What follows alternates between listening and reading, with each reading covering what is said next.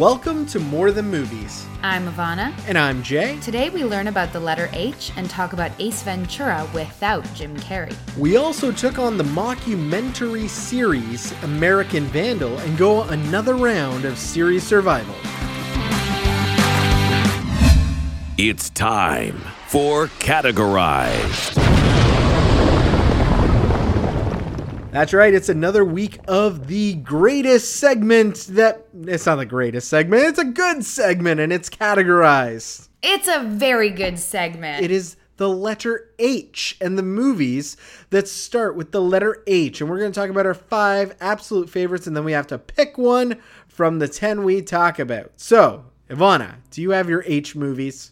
Of course I have my H movies. What kind of question is that? And we're getting into the middle of the alphabet. This is kind of exciting. I always associated the middle with K. Yeah, J, K, L, that's the real middle. But we're getting there. We're getting close to those letters. All right, so I'm going to kick us off because I think that's what I do. And I'm starting with Harold and Kumar Go to White Castle. Interesting. Now, I'm not going to lie. I also looked up a Harold and Kumar film, but then it wasn't Harold and Kumar. It was A Very Harold and Kumar Christmas, so that didn't count. That's a V. You can't do that one. Exactly. So no Harold and Kumars made it to my list. Why is Harold and Kumar on your list? All right, as you know, I am not the biggest pot smoker that you know. I partake once a year, maybe, because it usually puts me to sleep. What? I feel like even once a year is stretching it. It's like maybe you've tried it once. Oh, come on now. Not just once. But Harold and Kumar Go to White Castle is one of those guilty pleasure movies that always has me coming back. Even though I'm not a big stoner or pothead or anything like that, I always come back to Harold and Kumar. I think it's, Kal Penn and John Cho and their chemistry. Anytime this is on, I stop and watch it. I don't know too many people who don't love this series. You know what? I gotta say I do agree with you. I really, really like the whole Harold and Kumar series. I'm almost surprised that I like the movie as much as I do. They're charming, and I don't think you need to be a stoner to enjoy it because it's just this really fun, really random adventure. I'm pretty sure it kicked off... the guy who was in How I Met Your Mother, what's his name again? Neil Patrick Harris. Thank you. Yes, they reinvigorated Neil Patrick Harris's career, which is funny because it was just a silly, small, cameo, and yet he did such a great job that everyone around him was like, yes, you are such a good actor. We need to put you in more things. And I still watch this movie a lot too. It is a really great movie. It's a great choice. What's your first one that's on your list? Obviously, we will pick our favorite at the end, but you got to have a first one. Yeah. So, okay, the first one on my list is actually Home Alone. Yeah, Home Alone didn't make the cut. So for me, Home Alone is maybe one of my favorite Christmas movies of all time. I'm not a big Christmas movie fan. For the most part, I don't really like them, but I really like this movie. I find myself often going back to it. It's always a pleasure to watch. It's definitely for children, Totally for kids. But I also think it's a really good children's movie, and it's really funny, and it's really fun. And that moment when he put on the aftershave and then had that face, that's still being parodied to this day. It's iconic. And so that is a big reason why this movie is still on that list, is I think that it did something special, and it created a place in film history that it's worthy of, even though it's just a kid's movie and just a fun, silly kid's movie. So in 1990, went to see Home Alone with my brother and my parents. Is that when it came out, 1990? Yep. And when we came back, we saw it right before Christmas. So it was cold in Canada. And my brother and I, we were going to ward off any burglars that were going to come to our house. So what we did is we iced down our driveway. And we put... Really? You did that? Oh, yeah. And we put micro machines on the staircase. So what ended up happening was my mother broke her wrists at Christmas because we are assholes. I think there's probably a lot of parents out there who hate this movie because their kids were kids when they watched it. Totally. But you were so impressionable when you saw it. Like it does hold some magic for children. You're right about it being a kid's movie. It holds something special for them. Let's talk about the next one on my list, which is, of course, a scary movie, and that is Halloween. It is, I'm assuming it's on your list. It's not on my list. Halloween is not on your list? The original Halloween? Oh my God. So I believe it's 1978. Jamie Lee Curtis is not an anything to anybody, and she comes on the screen as the Scream Queen in this John Carpenter film, one of the most successful independent movies of all time. And it sparked this enormous franchise of Michael Myers. But I argue that it is still not only the best of the Halloweens, it's still the scariest of all the Halloweens, even though it's from 1978. I would argue that against anyone. I would trust you with that. I would agree that, to me, that is the scariest of all the Halloweens. Was that movie, like, did she actually get the title of Scream Queen after that movie? Well, she did that, then she did Prom Night, and she did one other thing, and then she got, like, deemed the Scream Queen because of it. Right. I will say, like, there's something about John Carpenter, how every frame you think something will happen, and a lot of filmmakers, they try to mimic this because it's such an effective thing in a horror movie. And when I watch it, I'm always like, oh man, I know that nothing is going to happen, but it feels like something should be happening in this scene. Right. And I love that technique. And it, to this day, is still my favorite horror movie of all time.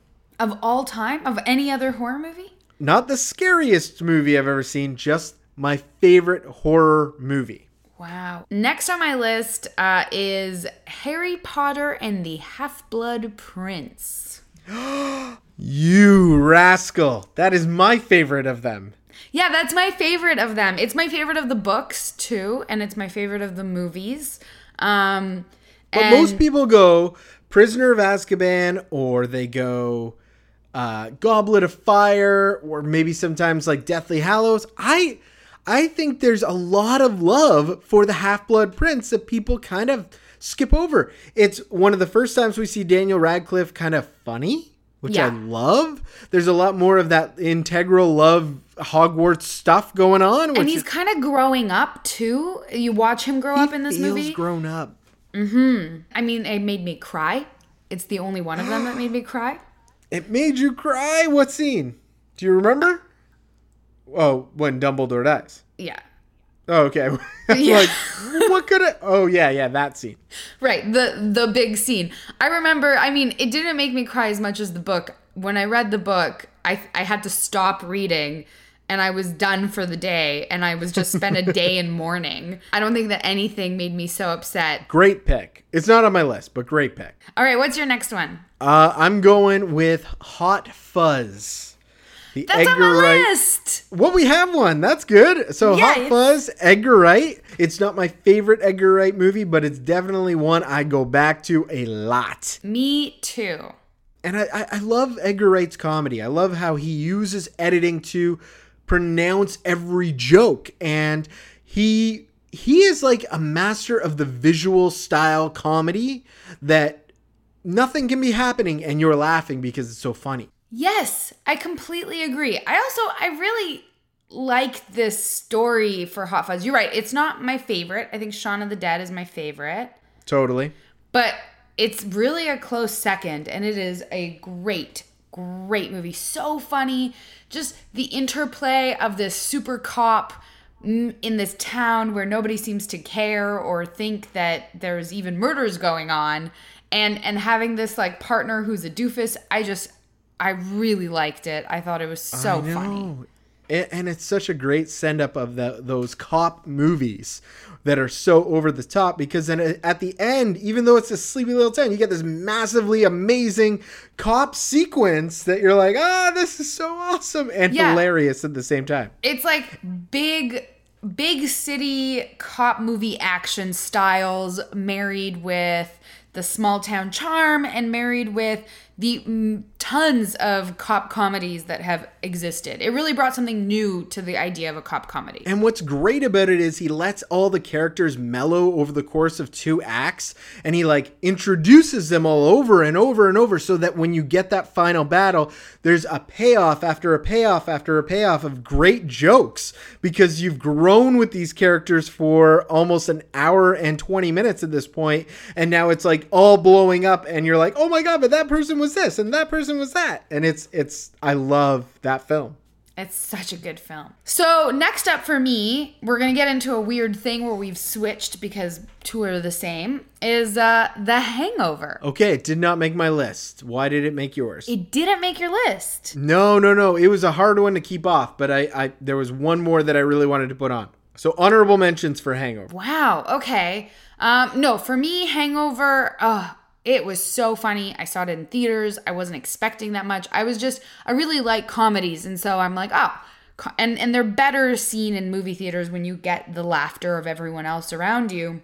At that point, I didn't know any of the actors except for Ed Helms. And so for me, everyone was new. And now all of them are like the cream of the crop, A-list. It took one movie and the whole world stood up and said, who are these people? It's one of those movies that hinges so much on not knowing what happened. Yeah. You know, like it hinges so much on not giving you a plot that a plot finds its way into the film. And I mean, we were just talking about payoffs with Hot Fuzz, but that payoff of an ending where you're going through the credits and you're seeing the photos, that might be one of the funniest parts in the film. Yeah, exactly. I mean, this summer alone, we had 2 female-driven comedies that felt very much like nods to The Hangover. And I'll be honest with you, not that I'm saying that they're bad, they don't come near Hangover status. And as you're watching them, you're kind of watching thinking, this is like The Hangover, but with girls. To me, I don't like that. I don't like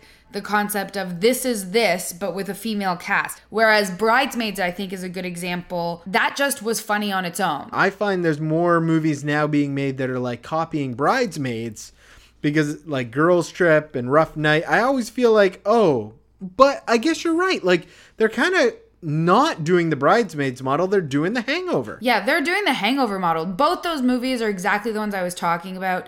I saw Rough Night in theaters. I was excited for it because of the crazy A-list cast. And I think that's maybe part of the charm of The Hangover 2.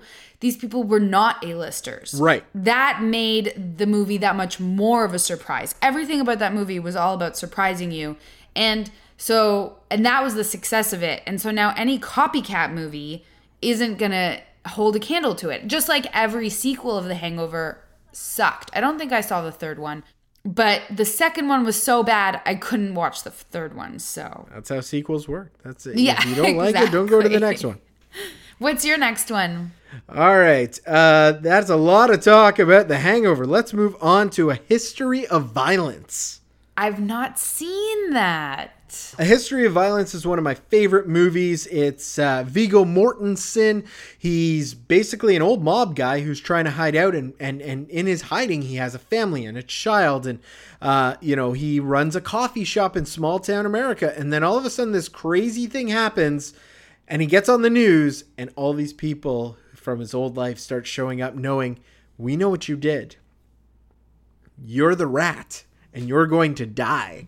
And it's such, a lot of people would then just like build a big action sequence around that, but they don't. They show the deconstruction of that moment and how it affects his family, how his family's affected by these people coming back in. There's so much drama. And people don't give Cronenberg enough credit for adapting this graphic novel. It's beautiful. And I just absolutely love A History of Violence. I don't know why you haven't seen it yet. I don't know either. Can I ask a question? Is it a part of the movie where you don't know if he's a rat or not? No. You find out like he's been in the witness protection because he sold people out. Okay, so that's like right from the beginning. No, you find that out like about 20 minutes into the film after the incident happens. And then like all the mob guys are like, oh, we know where he is now. Nice. So his family is finding out as you're learning more about his past, which I feel like I spoiled a little for you, but I don't know how you haven't seen the film. Also, I don't mind spoilers. I know that it's a strange thing, but like, I'm just cool with it because I want to see how the story unfolds. I don't really care what the detail, like what the end result is. And there's a great sex scene in it. It's fantastic. But what happens in the sex scene? You can't leave it like that. You have to talk a little bit about it. Now you're going to get excited and you're going to go watch the movie as your late night movie. What about all our listeners? No, it's going to be Halloween tonight. Like, that's decided. That's happening. Our listeners can go and do that after they finish the podcast as well. And then you will know what a crazy-ass, amazing sex scene it is. Okay, just for anyone listening to this podcast, can you please, on Twitter, on Instagram, on Facebook, on whatever, reach out to us and just, like, tell us how disappointed you are, if you're disappointed, obviously, that By Jay the sex scene? brought up the fact that there was a great sex scene in a movie and then refused to go into more details. I want him to know how much it affects people. I think people will be like, I've seen the movie. Great sex scene. All right, what else you got on your list? All right, the last one, and you're going to laugh because it's kind of similar to one of them, is Harry Potter and the Sorcerer's Stone. What the shit, man? 2 Harry Potters? 2 Harry Potters. I mean, the first one, it's the first one. You have a really young Daniel Radcliffe. It set the stage for all of these movies, and it was so impressive. I rarely watch movies after reading books and still enjoy them. And I really still enjoyed this. So I don't know. I think you can say like Harry Potter as a whole, you're obsessed with and you love and want on your list. Fair. I mean, I have some honorable mentions I could put on the list, I guess. I bet they're already there. Harry Potter and the Chamber of Secrets. Harry Potter and the Goblet of Fire. No, these Harry are the Potter only and the 2 Prisoner of Harry Azkaban. Potters that I put into my list at all. My honorable mentions, though, are these 2 movies won out over them.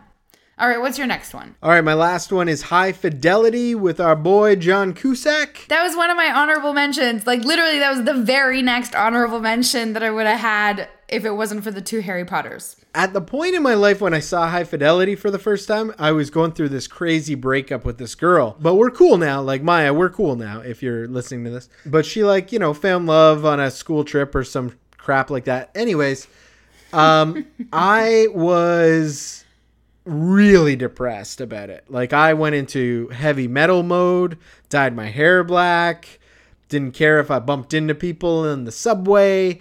Wait a minute. You dyed your hair black at a certain point? I've seen your hair bleach blonde, but black? Bleach blonde, black, blue.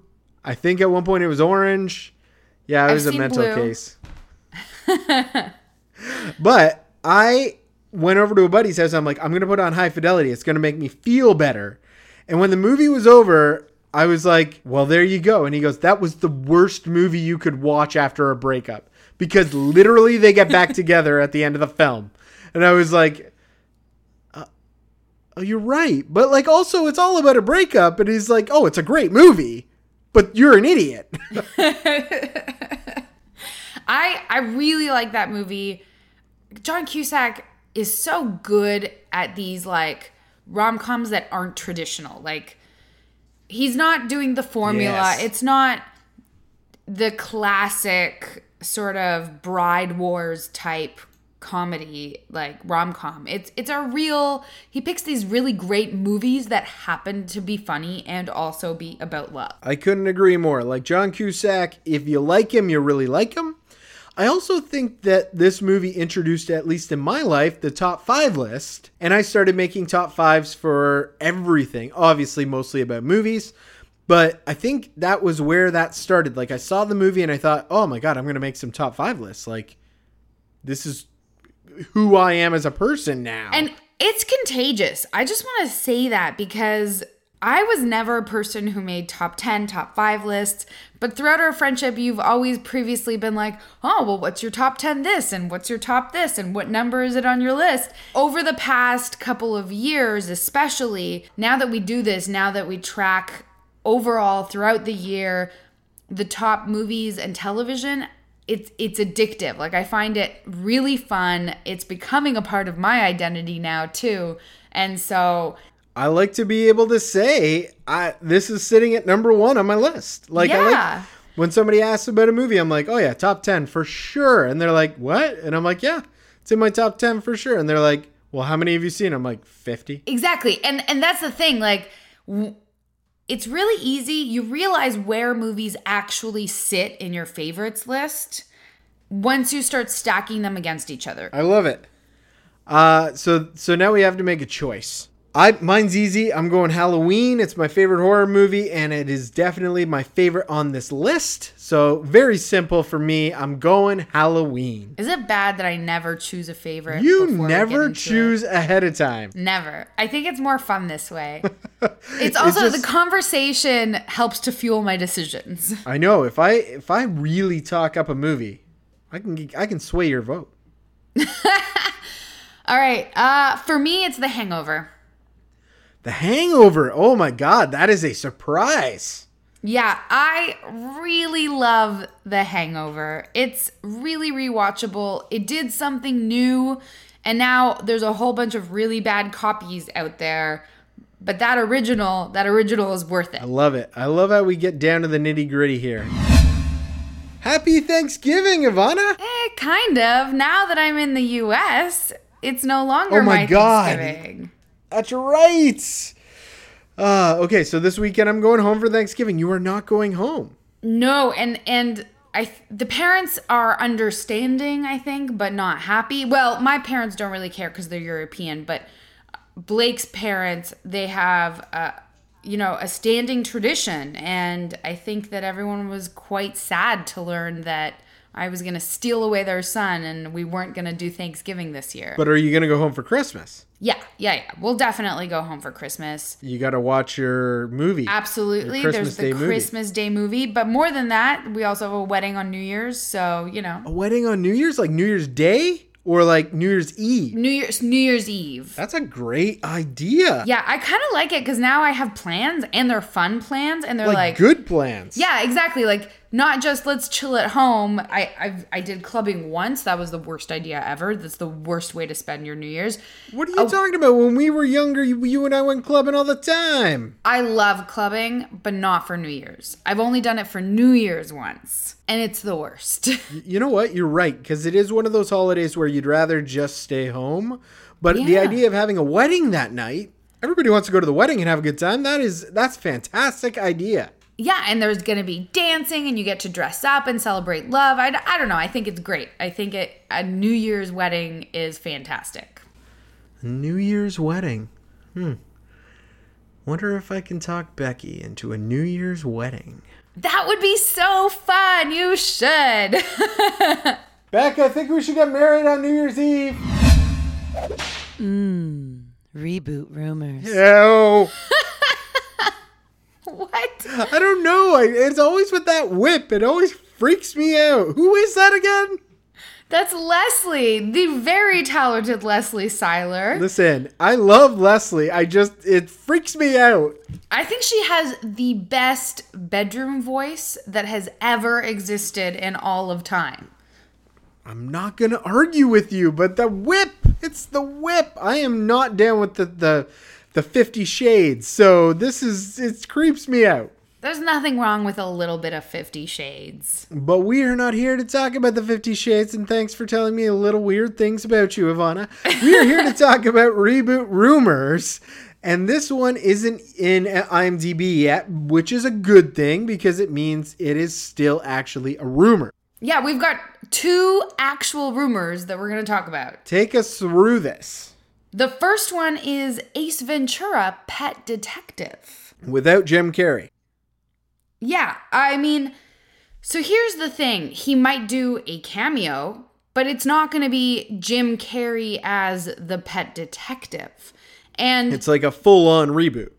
full on reboot. Like, let's make Pet Detective with someone else. And I mean, maybe, who knows, because it's still very much in development. They don't have a script yet. There's not even a firm, like, yes, we're making this, but there are lots of rumors in the trade magazines that talk about the fact that it's definitely on the table. It's definitely being shopped around. I love Ace Ventura because of Jim Carrey, but is it really a good property? Like, is the movie actually any real good? Anything that's made a lot of money is potentially going to be making a lot of money again. Sure, with the success of It, you know, they took this well-known story and they put it on the screen and everybody and their dogs have come to see it. I think a lot of people are going to go, you know what? There's a lot of good material out there. Let's just do it again. Now, here's the problem. Is it possible to do this movie without Jim Carrey's talent, his face? Like, I think you're right. Is the movie that good if you don't have Jim Carrey? I'd really like to see another newcomer in a comedy and be like, I don't know who that guy is, and he's fantastic. I just don't know who that person is. I agree. I think with this kind of movie, anyone who we've already met isn't going to cut it. It's got to be someone new, someone we haven't seen before, because unless you have someone who is as good as Jim Carrey at the time that he did that, I don't see how it's happening. We also have a second reboot rumor for you. It's a little bit older, but it's still really good. And that is Big Trouble in Little China, with The Rock seems to be moving forward. Right. It's still not on IMDb, so this is not confirmed. But The Rock, Dwayne Johnson, really loves this movie, and he wants there to be a reboot. And it sounds like John Carpenter, the original director, is on board. Yeah, exactly. And so I think that we're kind of in an interesting place, because this is an older movie. Have you seen that movie, by the way? I have. I am of the way minority of it's not a great movie. Oh, yeah, because people on the internet, upon this rumor hitting, the fans of this movie just blew up. They were so angry. They said, this is not a movie that you can reboot. It's a really, really strange flick. I totally understand the appeal. If you have a nostalgia attached to the film, I didn't see it when I could grow nostalgia for the film. And when I finally did see it, I was like, I don't see what everybody else sees. It's Kurt Russell and John Carpenter, which is never, like, it's not interesting to watch. Like, he is a fun... I'll always watch Kurt Russell. I'll watch Kurt Russell to the end of time. Really? I will. He's so dynamic. I like watching him. But I don't think the film overall really, like, is anything special. Okay. And you haven't seen it. I've never seen it. And to be honest, I think that they should remake this movie, and I think they should remake it with The Rock, because I haven't seen it. And there's a lot of movies on my list of things that I really want to see that I haven't seen. Half Nelson came up as one of them just in looking at H movies. I was like, shit, yeah, I think I started it one time and I never finished it. And exact same thing with me with Half Nelson. I haven't seen the ending. Yeah, and so I don't know. I thought at the end of the day, I have a lot of other older movies that I'm more interested in seeing than Big Trouble in Little China. Totally. So I think they should remake it, because it's just not a classic enough movie. I get that it's cult. I get that people love it. But for the average person, I don't think that it's not legendary enough that it should be left alone. It is definitely a cult classic. So what you're saying is that you would actually watch this movie if it came? Yeah, I kind of would prefer it to get remade so I can just watch the new one. Okay, and I would be in the unique position, like, I'm not a fan of Blade Runner, and everybody in the world wants me to go see the new Blade Runner movie, and I'm like, why would I see it? I didn't like the original. There's no reason for me to go see another one of these. Same exact thing with Big Trouble in Little China. Didn't resonate with me the first time. I'm not going to go see it again. And especially with Blade Runner, I've been meaning to watch the original Blade Runner, and I've even put it on while like cleaning and stuff, but it's a movie I think you have to pay attention to because I didn't get any of it. I've tried 3 times with that movie to be like, okay, this is the time I'm going to get the magic. I don't understand why people love it so much. Like Alien for me took me a couple of times, and now I think it's one of the greatest films of all time. I found the magic in Alien, but the first time I watched it, I was like, wow, this is long and this is boring. But like the third time I saw it, because people were like, no, just give it another try. Third time was the charm for me. I was like, wow, okay, I missed all this. But I never got that with Blade Runner. But what do you think? Are you going to go see Big Trouble in Little China if it's remade? Or should they really find the right person before even considering doing an Ace Ventura? We'd love to hear from you, so let us know. This is Top Drawer TV. So last time we asked you to go on a little trip down American Vandal territory. It's a new Netflix mockumentary series, and I gotta say, this is one addictive show because we only said watch the pilot. I binged the whole show in like a night. It took me a couple nights, but mostly because it was late and Blake wanted to go to sleep and we were watching it together. So clearly we both liked it. This show is so great. So let's break down the premise. We're not going to break down the whole pilot episode, partly because we've now seen the whole thing and can't remember. Can't remember where the pilot ends. Yeah. But we won't tell you everything that happens because we did just ask you to watch the pilot. So let's start. It opens with a vandalism crime at a high school in Oceanside, which I guess is California. Right. And the style of everything that you're seeing is very much similar to Making of a Murderer. That's right. Except, who did the dicks? That's the crime.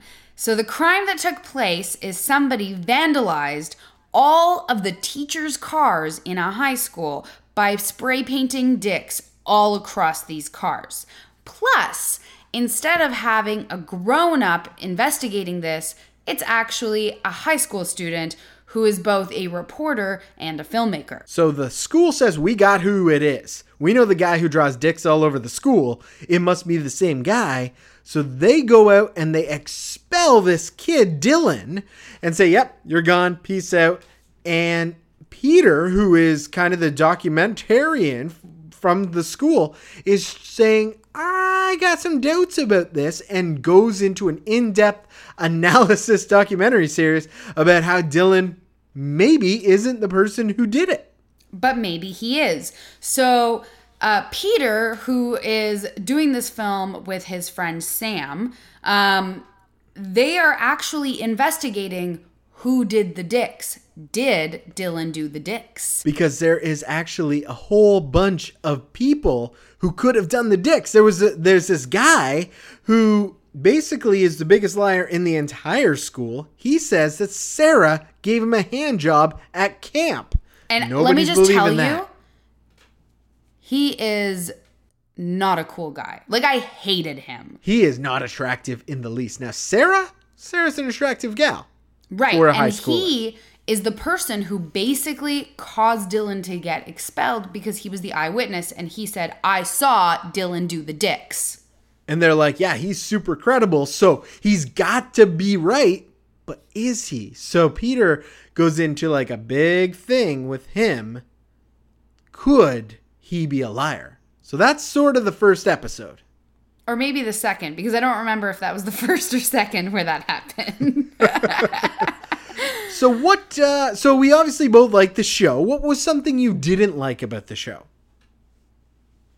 Oh, man. Was there something I didn't like about the show? No. I mean, at some point, like, Peter even references Serial and how that was his inspiration. And I freaking loved that because he didn't reference Making a Murderer, which is also a Netflix series. He mentioned a podcast, which clicked off all these television series. And plus, we do a podcast. And I was like, yes! When I realized that I just went on a tangent on something I liked, I can't think of a thing I didn't like. Not off the top of my head. Okay, so I think the thing I didn't like was how obvious a mockumentary it is. Like, yes, mockumentaries are usually pretty obvious, but because there's not a lot of jokes, it took me half of the first episode to realize, oh, this shit is a comedy. What? Yeah, it took me half an episode to realize it was a comedy. No. It took me up to the point where they did the animated hand job on the dock as like a demonstration to go, oh shit, this is a comedy. Really? The dicks. I thought it was real. That's what made me like it so much more. It took itself really seriously. So I think that also should be noted about this show is it's absolutely a comedy and it is hilarious, but not necessarily in a laughing out loud way. It's hilarious because it's conceptually so funny. Like, everyone is taking this as seriously as a murder, but they're talking about, like, spray painting a bunch of dicks on some cars. Like, and he's going to go to jail. He might go to jail for spray painting the dicks. Yeah, because it presumably is $27,000 in damage because it costs a lot to get your car repainted. And there was 27 if you're asking cars. why do we keep on calling it the dicks? Because that's what they call it all throughout the series. Which is another reason why it's obviously a comedy. All these people taking the dicks so seriously. I mean, the breakdown, I don't know what episode this is on, and I really apologize to anyone, but when they go deep on the drawing style of the dicks, like, do you have a good mushroom head? Is there ball hair? How does that play into things? Are these dicks all drawn by the same person, almost as if you were doing like a handwriting analysis? I mean, it is so funny. It's so brilliant. You are staring at pictures of dicks for like 10 episodes or whatever it is, and nobody's laughing, and it's so funny. Yeah, everybody takes it very, very seriously. Peter gets into the fun. Sam is having fun with Peter at a couple of points, like really like taking him to task. Then there's like a great buddy friendship rivalry. Oh God, it's a great, it reminds me of high school. It reminds me of like how serious everybody takes every single thing in high school, even though it's not serious. Really, at the end of the day, high school is just high school and like you move on with your life. But they didn't, but when you're in high school, everything is so insane. This is the end of the world. This is the end of your world. Your world has never been that big before. You know, when you're a kid, your world is tempered by your parents. And in high school, for the first time, it becomes your world. So everything is the end of the world. And I mean, in this case in particular, you know, I mean, he can go to jail. Yeah, Dylan could go to jail. He also isn't going to go to college. He's, you know, there's a breakup. There's all kinds of shit going on in his life. I can't say enough good things. I think it's 8 episodes worth your time is what I think it is. Go and watch American Vandal on Netflix. Yeah, if you have not seen this, watch it. I loved it. So next week, we are going on with The Disaster Artist. We've been telling you we've been reading the book. And next week, when we record, we are going to be talking about that. So the next episode, you have better catch up so you can enjoy that segment with us. Obviously, there will be spoilers for the book. I will probably say some things about the audiobook because that's how I'm listening to it. Me too. That's how I'm reading it. That's right. Because we're audiophiles and we do a podcast together. And everything, all of our information comes to us from audio somehow. So we're going to definitely talk about that next week. The Disaster Artist. We've been giving you 4 weeks heads up and actually got an extra week in there because we missed one. So no excuses. Except, I mean, I'm not going to be a jerk about it if you didn't actually read that. Also, we would have no way to know unless you came out and talked to us and told us, which you should do because, you know, like we really like hearing from you. Series survival. Dun, dun, dun. Series survival. So, okay, we gotta start this with, we are recording this on October 1st. One of the series comes out on television tomorrow on October 2nd. It will have already aired by the time this episode airs, and that's totally our bad because we missed a week, so, you know. All right, let's get into it. We are horrible, horrible people. Because we have some predictions to make. And then in the spring, I get to win another round of series survival. Shut up with that. You know that I am taking this one. This is all me. It's always going to be I me. work in the industry. I know insider shit. I work in the industry too, granted in a different way. So I don't have the same insider knowledge that you do. But I still work That's right. in the Your industry. SAG card doesn't give you the inside scoop. So I think, though, I'm still going to win because I'm just better at predicting these things than you are. It is the X-Men Mutants Fox show, The Gifted, that comes out in a couple of days. I saw the trailer a while ago, and I don't know. I think I'm not going to watch this show. You're not going to watch the show? No, I don't think I'm going to watch it. But I also think it will be renewed. I also think it's going to be renewed. I am going to watch the show, or at least I'll give it a shot. It reminds me a lot of Heroes. And I think there are a lot of fans of Heroes out there that are really going to resonate with this. And that's what's going to cause the renewal. Yeah, I think so too. I think exactly that. I This is agree the with show you. that those people have been waiting on. Exactly. And the reboot of Heroes was a big disappointment to all those fans. That's definitely what the internet said. I think that it kind of fills in this void where maybe it's going to be better than the Inhumans because it seems like a little bit more of a grounded story. Yeah, no, 100%. I think the Inhumans, even though we did that the other week, a couple weeks ago, and we both said it was going to be renewed, I think it's going to be dumpster fire, and people will be jumping off of that to come and watch The Gifted, which will probably be a little more grounded. Yeah, I am with you, but definitely both renewed. Next up, we have the CW show Valor. This is another military show. They really have a lot of military shows this year, eh? This year is all about their military shows. I mean, and that's pretty common, right? Somebody picks something up and all the other networks are like, oh, we got to get that too. Totally. So we have this, two young, attractive pilots who, an incident happens and they go down in a helicopter and it comes up that like two of them survived the crash, or did they? And they go home and they're all like shell-shocked out, at least the girl is. And basically all we're trying to do is figure out who is still alive and what's happening now. And that the trailer, you know what? It looked quasi-interesting, but I am not going to watch it because yet again, another military show. And I think this one will be canceled. Damn it, I agree with you.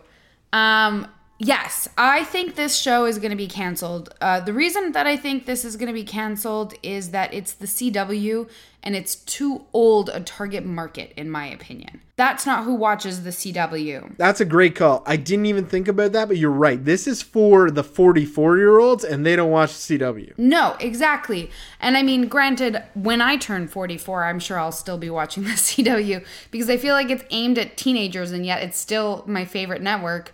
But I think the target is wrong. Side note, the lead actor in this was just in a summer series called Blood Drive, which I really liked. And so I'm just going to plug that. I think everyone should take some time and watch Blood Drive. It's like Grindhouse awesome. And are you going to watch this show? No. All right. Okay, and our last show is a Netflix series. This one actually got me really jazzed. It's called Mindhunter. I hadn't heard about it. And it is all about, I guess, the early days of the FBI and how they deal with serial killers. And I have a feeling it's like semi-historical. I don't know if any of that is true. But the way that they presented it in this trailer makes you think, oh, this is a fictional series based off of a real guy who did all this work in like the 70s, who really, I would say, pioneered the social science of studying psychopaths. I know, and it looks so fascinating. I love the idea of going back in time, showing us this FBI guy who's trying to get into the heads of all these serial killers, it sort of has a Hannibal feel. Like, I don't know if this guy is going to start thinking like the serial killers, like sort of the way that Hannibal worked their show. Right. But man, it looks good. And it looks like they're going to talk about a lot of the famous serial killers over the course of time in this show. I think we're going to get to meet like people playing these famous serial killers, and that's going to be really fascinating.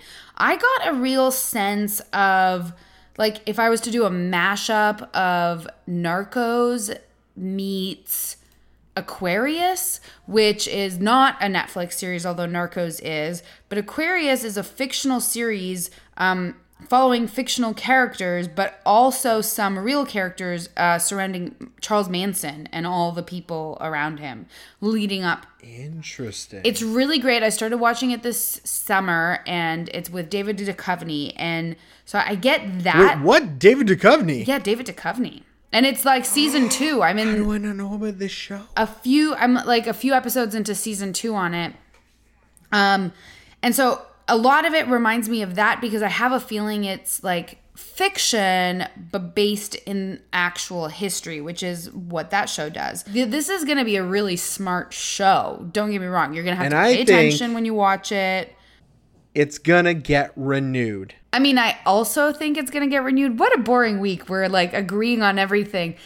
It's also going to get renewed. I know, we're terrible. It's going to be renewed because it's Netflix, and they almost don't do a second season for nothing. Like, a show really has to be failing for them not to do a second season. So that is another week of series survival. We're starting to see a couple of moving parts on a couple of our predictions. It looks like Young Sheldon and The Good Doctor have both been given a full first season run, which is getting closer to that possible second season, which we both predicted. So it's going to be an interesting series survival this time around.